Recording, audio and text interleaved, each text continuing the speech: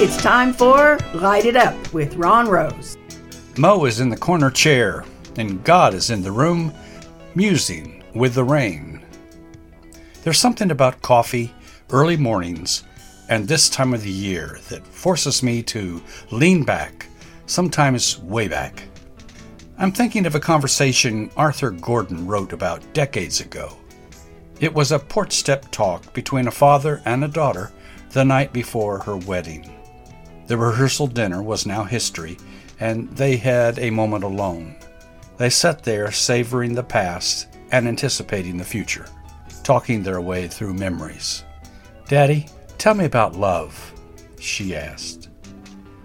"Love is a lot of little things, a few that don't have much glitter, but an importance that grows," he says.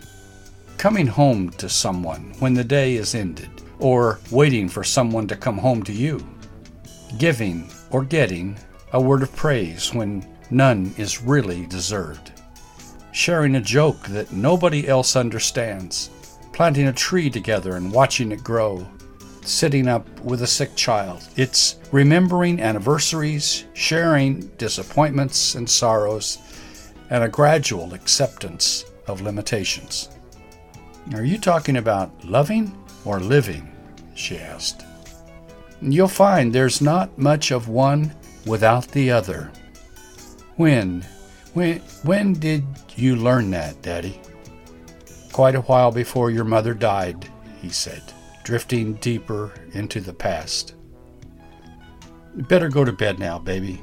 Tomorrow's your big day," he said. She hugged him tight and whispered, "Oh, Daddy, I'm gonna miss you so much." "Nonsense," he replied. "You'll be seeing me all the time. Run along now." And he sat there alone, wandering through chapters written long ago. Smiling. "Thank you, Abba, for memories that still have breath."